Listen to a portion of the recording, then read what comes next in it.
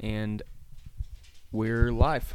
We're live. Welcome back to the Thunderdome. Happy New Year, Happy New Year, yeah. Gus, and Merry Christmas. And Merry Christmas. Haven't seen you in like a month. Yeah, it's been, this always happens, I feel like, during the holiday Especially season. around this time. Isn't it crazy that we've been doing this for over 2 years? That's October wild. of 2020 was, wow. Yeah. It's been 2 years. We've done a lot in those 2 years. We have done a lot. Not to get, what's the word? Nostalgic? No, get nostalgic. Get a little nostalgic. Dude, think about this. Had COVID not happened, right, this show would probably be either an entirely different format or it wouldn't have happened. Or it wouldn't have happened at all. I feel like that was what really convinced us, well, I guess, we, to kind of... We started talking about doing it, like, Mm-hmm. when we were just stuck at our houses. And Yeah. I didn't live far from you at the time, so I'd just, like, walk over to your apartment with my computer. Yeah. You'd have some shit, and we'd set up in your living room. It was perfect. But it worked out great, especially Mm-hmm. because we ended up doing it with Tenet. Yes. First opening in theaters, we were like, okay, this, Right. like, if we're gonna do it, this is the best possible. This time is our for us to do time, it. and this is the perfect movie to do it. And here we Because are. we're huge Chris Nolan fans, and I don't know who. I was talking to someone the other day, not to get on a Chris Nolan train, but I was talking to someone the other day about. I think we were talking about Avatar movies, or I don't know. I can't remember which movie it was. We were just talking about how, like, some filmmakers don't have any respect for their audience. Yeah. And they feel like they have to tell you everything. And I was, like, explaining to someone, like, there are some filmmakers out there who, like, enjoy not telling you anything. Right. And Chris Nolan is one of those guys, which is why I've always loved watching his movies, because every time I go, I know I'm not going to get told something. I'm going to get shown something. And with every successing movie that dude does, it's always bigger. Well, and and better. he always shows you something that has never been shown on film before, with every single movie. And we'll probably preview Oppenheimer because I think we're both pretty stoked. Pretty for that. excited about that. I'm expecting it to be one of his best, if not maybe his best. Mm-hmm. It's gonna kind of be his. Is it his first kind of Biopic? Biopic? Like biographical or like based on true events? I think, yeah, I'm pretty sure it is. I don't think any of his stuff until... Oh, no, he did Dunkirk. Oh, he did Dunkirk. Dunkirk yeah. is based on true events. I can't wait, though. I think Oppenheimer is going to be great. That is not what we're here to talk about today, though. Today, we are talking about the Banshees of Inisherin, which is based on 1920s. It's a fictional island in 1920s Ireland. And Yes. that's basically all the setting you get, and that's really all that you need. Right. You don't really need... Even like the plot synopsis, I think, on like IMDb or on any page is like, this guy, these two friends living on this island, one decides that he doesn't want to be friends with him anymore, and it has dire consequences. And honestly, that's a great way to describe it to someone. Right. Because I think one of my favorite things about watching a Martin McDonagh movie is he writes like a playwright because he is a playwright. Like, that's where he got his start. Right. Was in plays. So he has very well written and well structured movies, but there's still like so much that happens within these dramas that he's writing that it's like it's something that kind of demands to be seen without knowing much of anything. This was one of the for sure. Another one of the movies this year that I watched without having watched a trailer. All I knew is that I kind of knew, like, I knew the synopsis. I had read the synopsis, and I knew Colin Farrell was going to be in it, and that was pretty much the extent of my knowledge. By the way, Colin Farrell was incredible, and so was Brendan Gleeson. And Brendan Gleeson was great too. Oh my gosh, have you both seen of them? Go ahead. Nothing. Go. Nothing. Tell me. Have I seen what? Have you seen In Bruges? I have not. I think that was Because that was Martin McDonagh too, right? that was his first movie, and that one also stars Colin Farrell and Brendan Gleeson. Okay. And those guys just have they have great chemistry on camera They do, together. yeah. And it carries into this movie, which is a totally different movie from In Bruges. Totally different style of drama and story.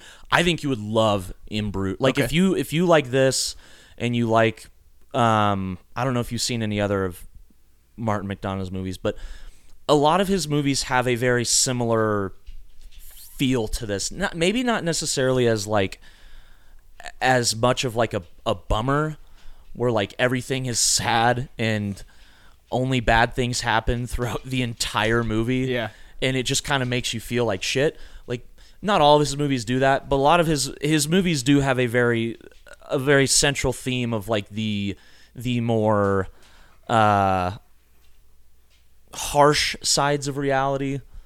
Like I think this movie is like Well, and that's why this movie is so powerful, because it's grounded in something that we can all kind of, we've all experienced in one way or another. Mm-hmm. And it really, this movie does force you to do a certain degree of introspection. yeah. I think after I finished watching it, I texted you and I was like, that movie made me feel like shit. And it's not- you're like, and I kind of like it. and I kind of liked it. I kind of like that. It wasn't like, it didn't make you feel like shit in like a gross way. No. It made you feel like shit in the way that you kind of have to do a little bit of reflection as to how you would respond in Yeah. that situation. It'd be like if it's you very or I. easy. It's also very easy to relate to both of those characters. Oh, yeah. So the Colin Farrell's character is basically, he has like nobody else other than Right. his friend who Other now than- decided he doesn't want to be friends. Yeah. And he is like trying so desperately to hang on to it. Mm-hmm. And I think what we feel as viewers is the same type of thing that he is feeling,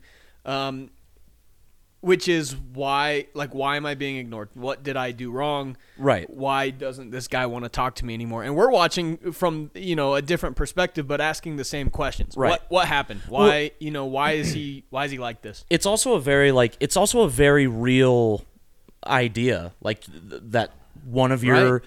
best friends just decide, like in real life. I feel like it happens a little more gradually with most people. Like if you fall out of a friendship, it doesn't just happen. Your friend just doesn't come up to you and say, we're not friends anymore, don't speak to me. Right. Generally it's a little more gradual than that, and most of the time I would say it's not spoken, but it is one of those things that everybody has to deal with. The idea of losing a good friend, whether it's because of life, because you have different interests. This movie though is like a hyper focused, so almost I think you said it, almost like a satirical take on what it would be like to lose your best friend. Right, yeah. And a lot of the satire comes from the fact that I gotta look their names up because they are super Irish. Yeah, all of the Colin Farrell is Podrick. I think they call him Pádraig. Pádraig. Pádraig. Yeah. Pádraig. Come on, Pádraig. And Colm. And Colm. A film. They watch films, and his name is Colm. So, Colm, Brendan Gleeson's character, after Pádraig, this is gonna be so. Yeah, hard to you're say their crushing names. it though. Keep it up. After he tells him, or after like a few conversations they have, where it seems like maybe Colm's coming like back around to the fact that, his idea of not being friends with him was maybe a little ridiculous. He does tell him at one point, if you keep talking to me, I'm going to start cutting my fingers off. That's like the secret behind like the dire consequences is he tells him, every time you talk to me, I'm going to cut a finger off, basically. Which weirdly enough is like not as dire as you kind of expect, partially because we've just been so inundated with just like Right. outlandish, Uh-huh. I guess like that doesn't even really to us seem like body horror, Right. But like, Yeah. we come to expect like some real sinister shit whenever we're watching a movie as dark as this one. Yeah. So like, And it's strangely, a guy cutting off his fingers is just like, oh, okay. not the weirdest thing. And also, it's not like as weird as what I expected. it's also very tastefully done. Like, you never see him like physically cut his finger Right, off, because right. obviously, like, that's not the point of what's happening. But I think too, it wasn't like shocking as it might have been, because they build up Brendan Gleeson's character so well that by the time he does it for the first time, you're like, yeah, I kind of get it. Like, I get it. It makes sense that he would do that. It didn't surprise me that he actually ended up doing Right, it, because they built his character up to making it to actually doing it, and it made it less of a shock and more of just like a, oh shit, okay, so this is real. We are here, and it's kind of strange. I guess, like, obviously, if that were you or I, it would be a pretty shocking thing for us to do. Yeah. But to your point, like, they build up Cullum as a guy that is a man of his word, and he's also an artist, right? He's a musician. He's a violinist. Yeah. Or whatever, the fiddle player, whatever we also kind of know already, based off of history, that like there's a lot of musicians and artists that do some wacky that did some shit really weird shit in the name of like creativity. And so you never really doubt that he's going to do it. Right. You're kind of just left watching Parik to be like, hey, is this guy gonna, like, is he gonna, like, he's actually, it's weird because you feel like he forced his friend to cut off his fingers. Right. And he didn't. Right? Though. Like, he didn't do, I guess technically speaking, his main flaw was that he wouldn't leave alone someone who asked to be left alone. Right. He wouldn't leave alone his best friend who just decided, hey, we're not friends anymore. Which, like, again, we can relate to both sides of that. Yeah. Like, there's been plenty of times you want someone to quit talking to you, and you just want them to stop, and they don't, and it's frustrating as hell. Right. And on the flip side, you've also had people that you've lost. You know, you've lost friendships where you're like, man, I really didn't see that coming. I really wish there was a way for me to like get this to get that back. Right? And so you see both sides of it. Yeah. But somehow we're left like feeling bad for Cullum that he cut off his own fingers, as if that's like that's just a consequence of life. Right. It's just something that's it's just something that you people do when people talk to them. One thing I love, so he's throughout the film he's trying to compose a song that he calls the Banshees of Inisherin. Yeah. And the way the story progresses, he becomes more in touch with the song and the music he's creating as he loses fingers. Right. So it sort of plays into that idea that like artists do crazy shit for the purpose of being artistic. Right. And the movie, I don't think the movie's not trying to affirm that with what he's doing. It's just kind of, it's like an interesting, I feel like it's an interesting track for his character to actually feel more connected and more in tune with what he's trying to create, the crazier he's getting. Yeah. Because it is like, it's not a descent into madness. Cullum is very much even keel the entire movie.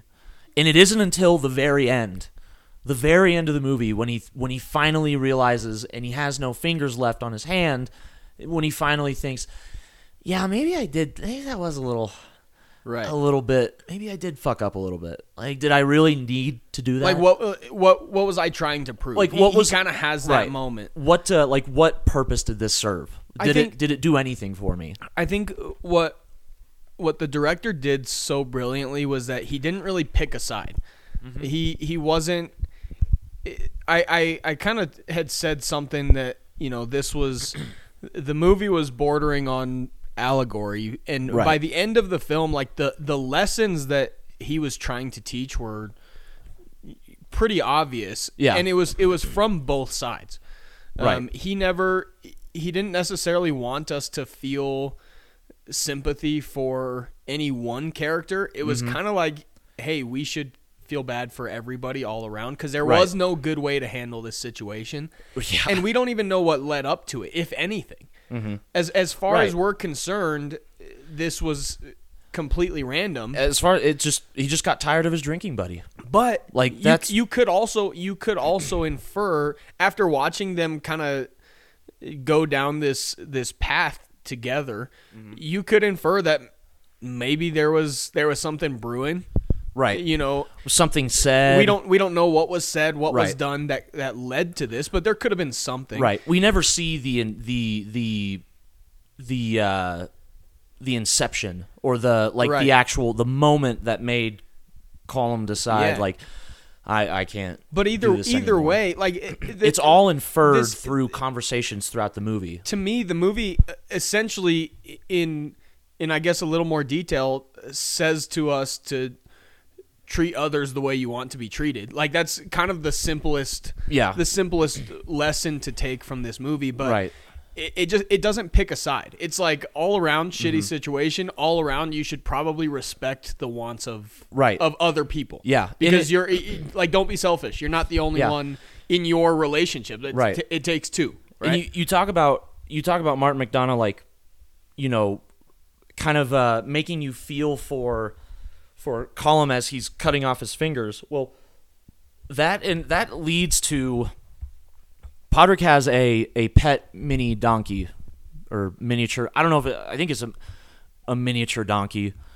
But it gets to the point where after he's cut off all of his fingers, and he throws them at the house where Podrick lives with his sister. His donkey ends up trying to eat one of the fingers and dies. And his response is to find Colum and say, basically, I hope you're glad with what you did, but I'm going to burn your house down tomorrow. If you want to be there, be there. If you don't, don't. But I'm burning your house down at 2 no matter o'clock what. tomorrow. Like that's your consequence. Like your consequence for killing my donkey is I burn your house down. And again, like you don't feel surprised or like you're like it's an overreaction. Like it happens and you're like, you know what? Yeah, I get it. I totally get where he's coming from.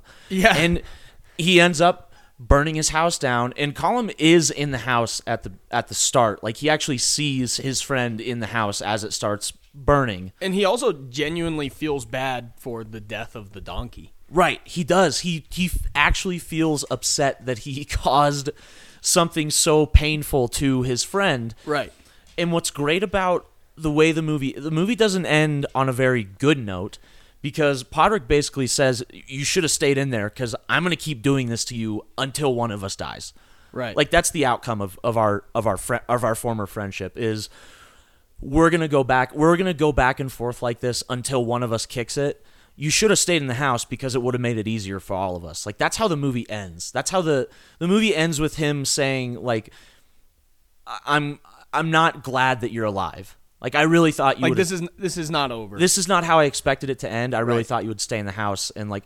But also then again, there's like another moment at the very end where Colum thanks Podrick for like taking the dog, like watching after the dog as his house burned down, just so the dog doesn't die. Yeah. There's like this very sharp, like abrupt moment of like levity in that final scene where it's just like your friend is watching your dog for you, and he just says, "Hey, thanks for looking out for her."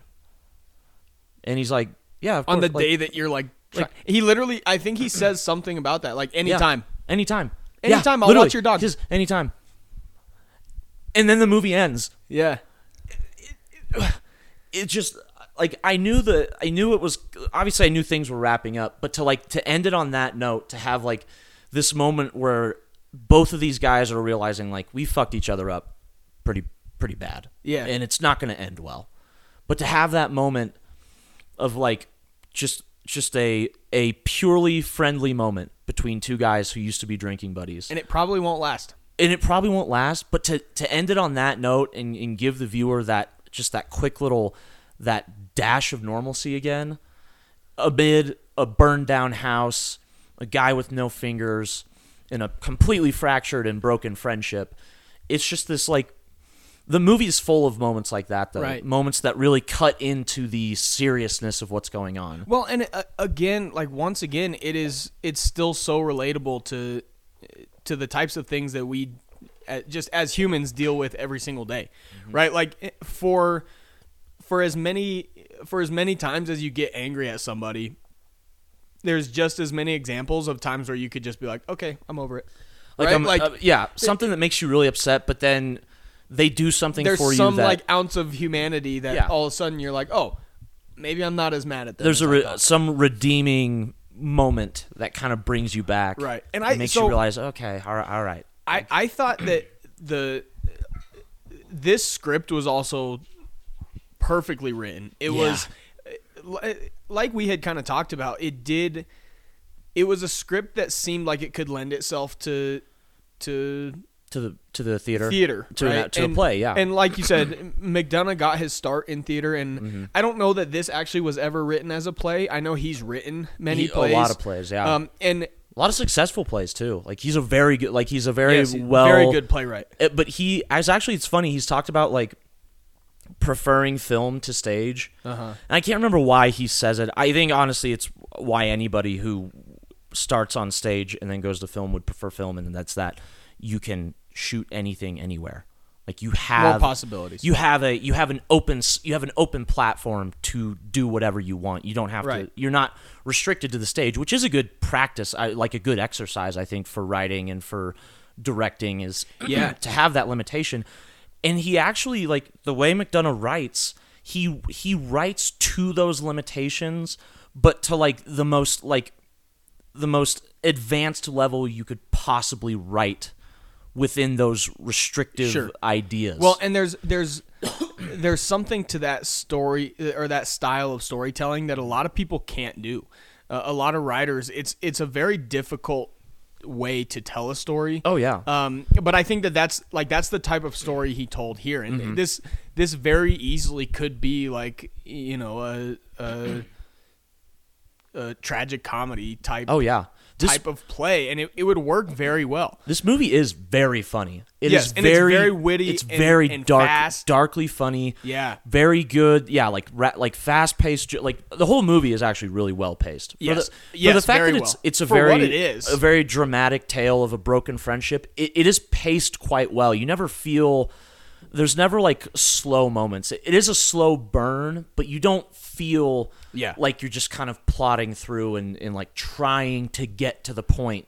Everything has purpose throughout, and it really creates a very good flow throughout the movie. And the characters, the way the characters interact, like the back and forths in dialogue between the characters, it does just feel like these are right, like it's drinking buddies, right? And it's drinking buddies, it's friends of the town, it's the bartender and the people that he knows. It's all just talking. It's natural. It feels natural. Yeah, it's like a UKified like small town story. Yeah, like they're in a version of a U.S. small town of like 2,000 people. That's what Inisherin is. So you get a lot of moments throughout of like everybody knowing everybody. And there are these great conversations where when people are talking to each other, you get the idea pretty quick that they know almost everything about each other through hearsay or they all have opinions about each other based on things they hear or what other people tell them. Right. And it informs the story very well to have every character have some sort of like side remark or some sort of comment to kind of fill the gap of like what this town is like and what the people that are in it are really like. I really enjoyed those moments. You're talking about the way McDonagh writes this movie. It reminded me in a way of like The Hateful Eight. Like The Hateful Eight is a legit play. There is one location and a couple of exteriors. And you could cut those exteriors out and legit just have a play inside of a haberdashery. Like that's what most of this movie, every scene, obviously there are multiple locations throughout, but every scene kind of feels like that. Like your characters are confined to one space, yet they fill it with how they converse back and forth with each other. And it made it really enjoyable. Despite the fact that I was depressed and contemplating a lot of life choices as a consequence of what I was watching, it was a very... I enjoyed watching it. Like, I enjoyed taking all of it in. Yeah. And it's one of those movies where, like, I think it borders on the line of like I may never watch it again, but I think this is one that actually I would like to watch again because of how like intricate every conversation is. I feel like I could watch it again and pick up more than I did the first time. Right. And I think that I would like, for that same reason, to watch it again just to listen to the conversation. Less so than the story. I think that there's a lot of good advice to be had from the conversation and the story. Oh yeah. There's a couple of quotes I wanted to leave you with that I picked out from this one that I thought kind of summed up the whole story Right. of itself. First was from Podrick. No, not Podrick. I can't even say it. Porrig. Come on, Porrig. He puts it pretty simply when he says, some things there's no moving on from, and I think that's a good thing. Yeah. And like good or bad, right? So Yeah. there's plenty of things that there's plenty of people that hold grudges. Yeah. That if we really take the time to think about it, they probably should. Like Yeah. we should forgive everybody. But You should. There's some things that you should be able to walk away from a friendship for, right? Oh yeah. And there's plenty of good things where it's like maybe we shouldn't forget the good things that this person did. Right. Like, yeah, maybe we're butting heads right now, Right. but let's not forget Right. The idea the of, times that we had before. Right? the idea of moving on it isn't necessarily always like there's not a negative connotation to that all the time. Right. It can mean like some things you don't move on from, like a good friendship. Yeah. Right? Like a really good friendship you had for years and years and years. Sometimes you don't move on from that. And that's okay. Some things you don't move on from. Like There's a duality to what... So-and-so hurt you, and you can't move on from that, so it's time to walk Right. away. There is a duality. Like you said. in that moment when he says that, there is that, like, I think he's really thinking, like, when he's saying that, he's thinking about, like, all the shitty things that have happened because of my friend, but also all these great things that happened when we were really good friends. Like, I can't move on from either of those things. And it's what like propels him to do Podrick to do what he does throughout, especially near the in the third act when he burns the house down and his donkey dies.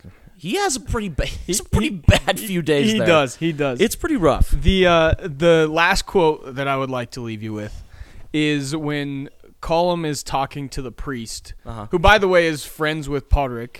Yes. And he's kind of using the priest to try to get to Colum a little bit and try to talk some sense into him. But after the whole donkey situation, because Colum is in confessional, and he is asking for forgiveness for killing a donkey. Yeah.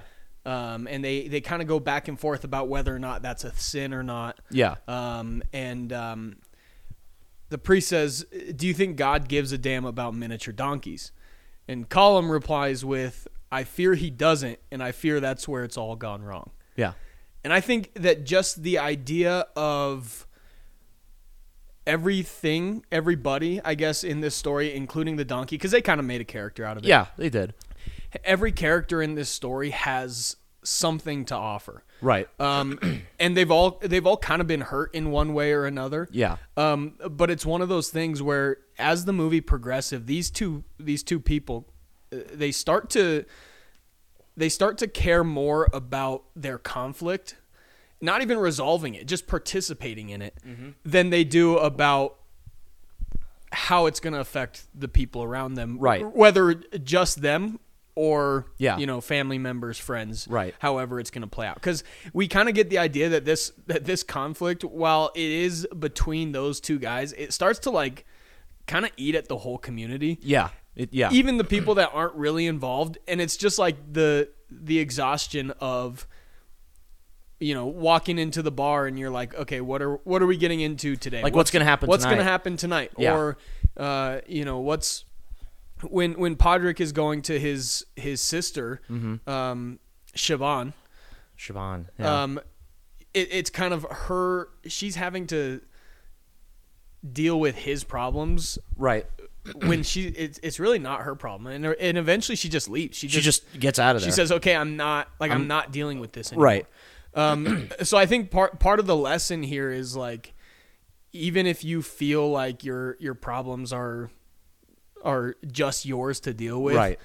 Like, be careful of what decisions you're making. Be careful of what you're saying and what actions you're doing, because it's gonna affect people around you. Yeah, you're calling, like, don't be so selfish as to think that your problems are only your problems. Right. And like that whole moment with him, you know, it contextualizes, like, he's felt this way the whole movie, like this sense of like helplessness. Yeah. Like I think that's really his whole reason for doing what he does and acting the way he does, because he feels like this sense of like I have not done anything with my life and it's all pointless, and there's just everything is shit. But it doesn't like it doesn't really hit him how that sort of mentality can impact others until he kills his best friend's donkey by accident. In that moment, it's like, again, there are so many moments throughout this movie where we have these characters have these realizations, but they're very subtle, right? Like, that line could be a throw, like it could come off as just a throwaway line, but there's so much contained in just that one sentence that he says right there. Especially for Cullum, just as a character, it's like he's finally showing some remorse, and he showed a bit of remorse throughout the movie, but in that moment, like, he's talking to a priest of all people, trying to show like he's sorry, and the priest's response is like, "Do you think God cares?" Right. And so, like how demoralizing has that got to be? I know. And so, like, that's there. Yeah, there is a lot contained, and a lot of the dialogue is like that. A simple statement has so much impact behind it. Right. When you watch this movie, I'll kind of give some final thoughts here. Yeah. I wouldn't necessarily recommend this movie to everybody as entertainment. Yeah. I think I would want everybody to watch this. I think so. Yeah. I would recommend it to most people, but what I would say is, when you watch this movie, you have to be prepared to reflect on yourself. Yes. And also be open, like, really listen to the dialogue. Mm-hmm. Because there are a lot of lessons to be learned.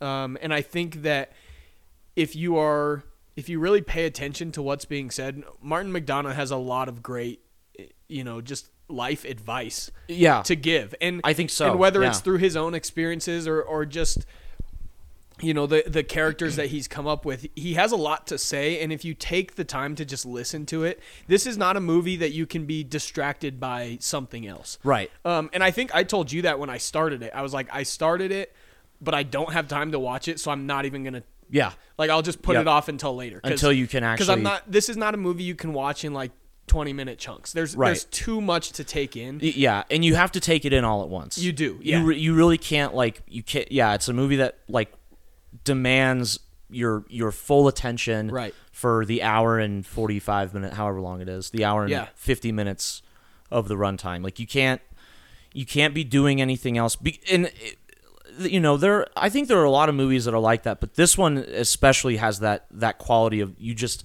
if you give yourself the time and go in knowing that it's not a feel good, there's not much feel good qualities to this movie, right? But there are, like you said, a lot of great lessons to be had within this film, despite the fact that it's a tough watch. It's a tough movie to take down, and it'll challenge you for sure. It will, and not everybody enjoys watching movies like that, but for the people who do, I highly, highly recommend this movie. What do you think you're gonna give it grade wise? I'm giving it an A for sure. I was. There really aren't, to me, too many flaws with this movie. Like, I don't think that there's any one thing that I could point to and be like, that wasn't done well. I feel like I'd have to watch it again to even, like, get, like, nitpicky with it. You know what I mean? Like, yeah, for sure. I would have to watch to, like, I would have to watch to with the mindset of, I'm going to try and find something wrong. Yes. With this movie. And yeah, this is an easy lock. You can lock it in for an A. One of away I think the best films of the year for sure. Yes, I was very happy. This with would probably be in my top 5 Yeah. for sure. Yeah, absolutely. Very, very good movie. All right, Dom. Well, we did it. We did it. We're back. We're back. Back in the saddle again. We never really left. We never leave. We never leave. We're never gone. We're just But now we're back. busy. We weren't And, gone, yeah. but we're back still. But we're back, and now we're back, and we're fully loaded and ready to And churn it out. so, if you're listening to this, Yes. and you are, Thank you. For Thank one. you. First of all, thank you. First of all, thank you. We appreciate you. Second of all, Mm-hmm. tell everyone. Tell your friends, your coworkers, your family members, your pets. Pets very much enjoy Pets our especially show. enjoy our we've, show. We've been told that pets very much enjoy hearing our Um, voices. It's because they're soothing. We have soothing voices. Also, I had a coworker. Uh-huh. I don't know if he's going to listen to this. He might. Yeah. I think he does occasionally. Yeah. He told me that his wife thought that I had a bad voice for podcasting, so she didn't want to listen to our What? show. Yeah, Ouch. I know. That's fucking mean. I was sad about it for like I would have 3 been seconds. Yeah, I would have been sad about that too. I know. And then I was said, all right, well, I guess they don't have to Whatever. listen. I can't change it, I can't change them. and I can't change my voice. Well, I could try. You could don't. I'm do not that. gonna. Don't I'm do not that. gonna. That would be weird. I wouldn't like that. Hey, we're everywhere. We are. We're on every podcast platform that Yes. you can imagine. Maybe there's like one that we're not, but Yeah. check us out on Spotify, Apple Mm-hmm. Podcasts, Stitcher, SoundCloud. Wherever you want to listen to us, we're there. We are right there. You can follow us on Instagram and on Facebook, Front Row Media. No, Front Row Podcast. Sorry, that was the old one. You almost had it. Hey, Hey. you were close. Almost had it. And send us an email. Yeah. Front Row Media 1 at gmail.com. at gmail.com. We have a Gmail. We do. We'll read your email. Right now it's just a bunch of junk in there, so do something about that. Yeah, please. We appreciate it. And stay tuned because we got more coming. Always more coming. Happy New Year, buddy. Happy New Year, Happy Gus. New Year. Hey, look at us. Look at us. I would have thought. I actually would have. Me too. And I'm glad we're here. All right. Adios.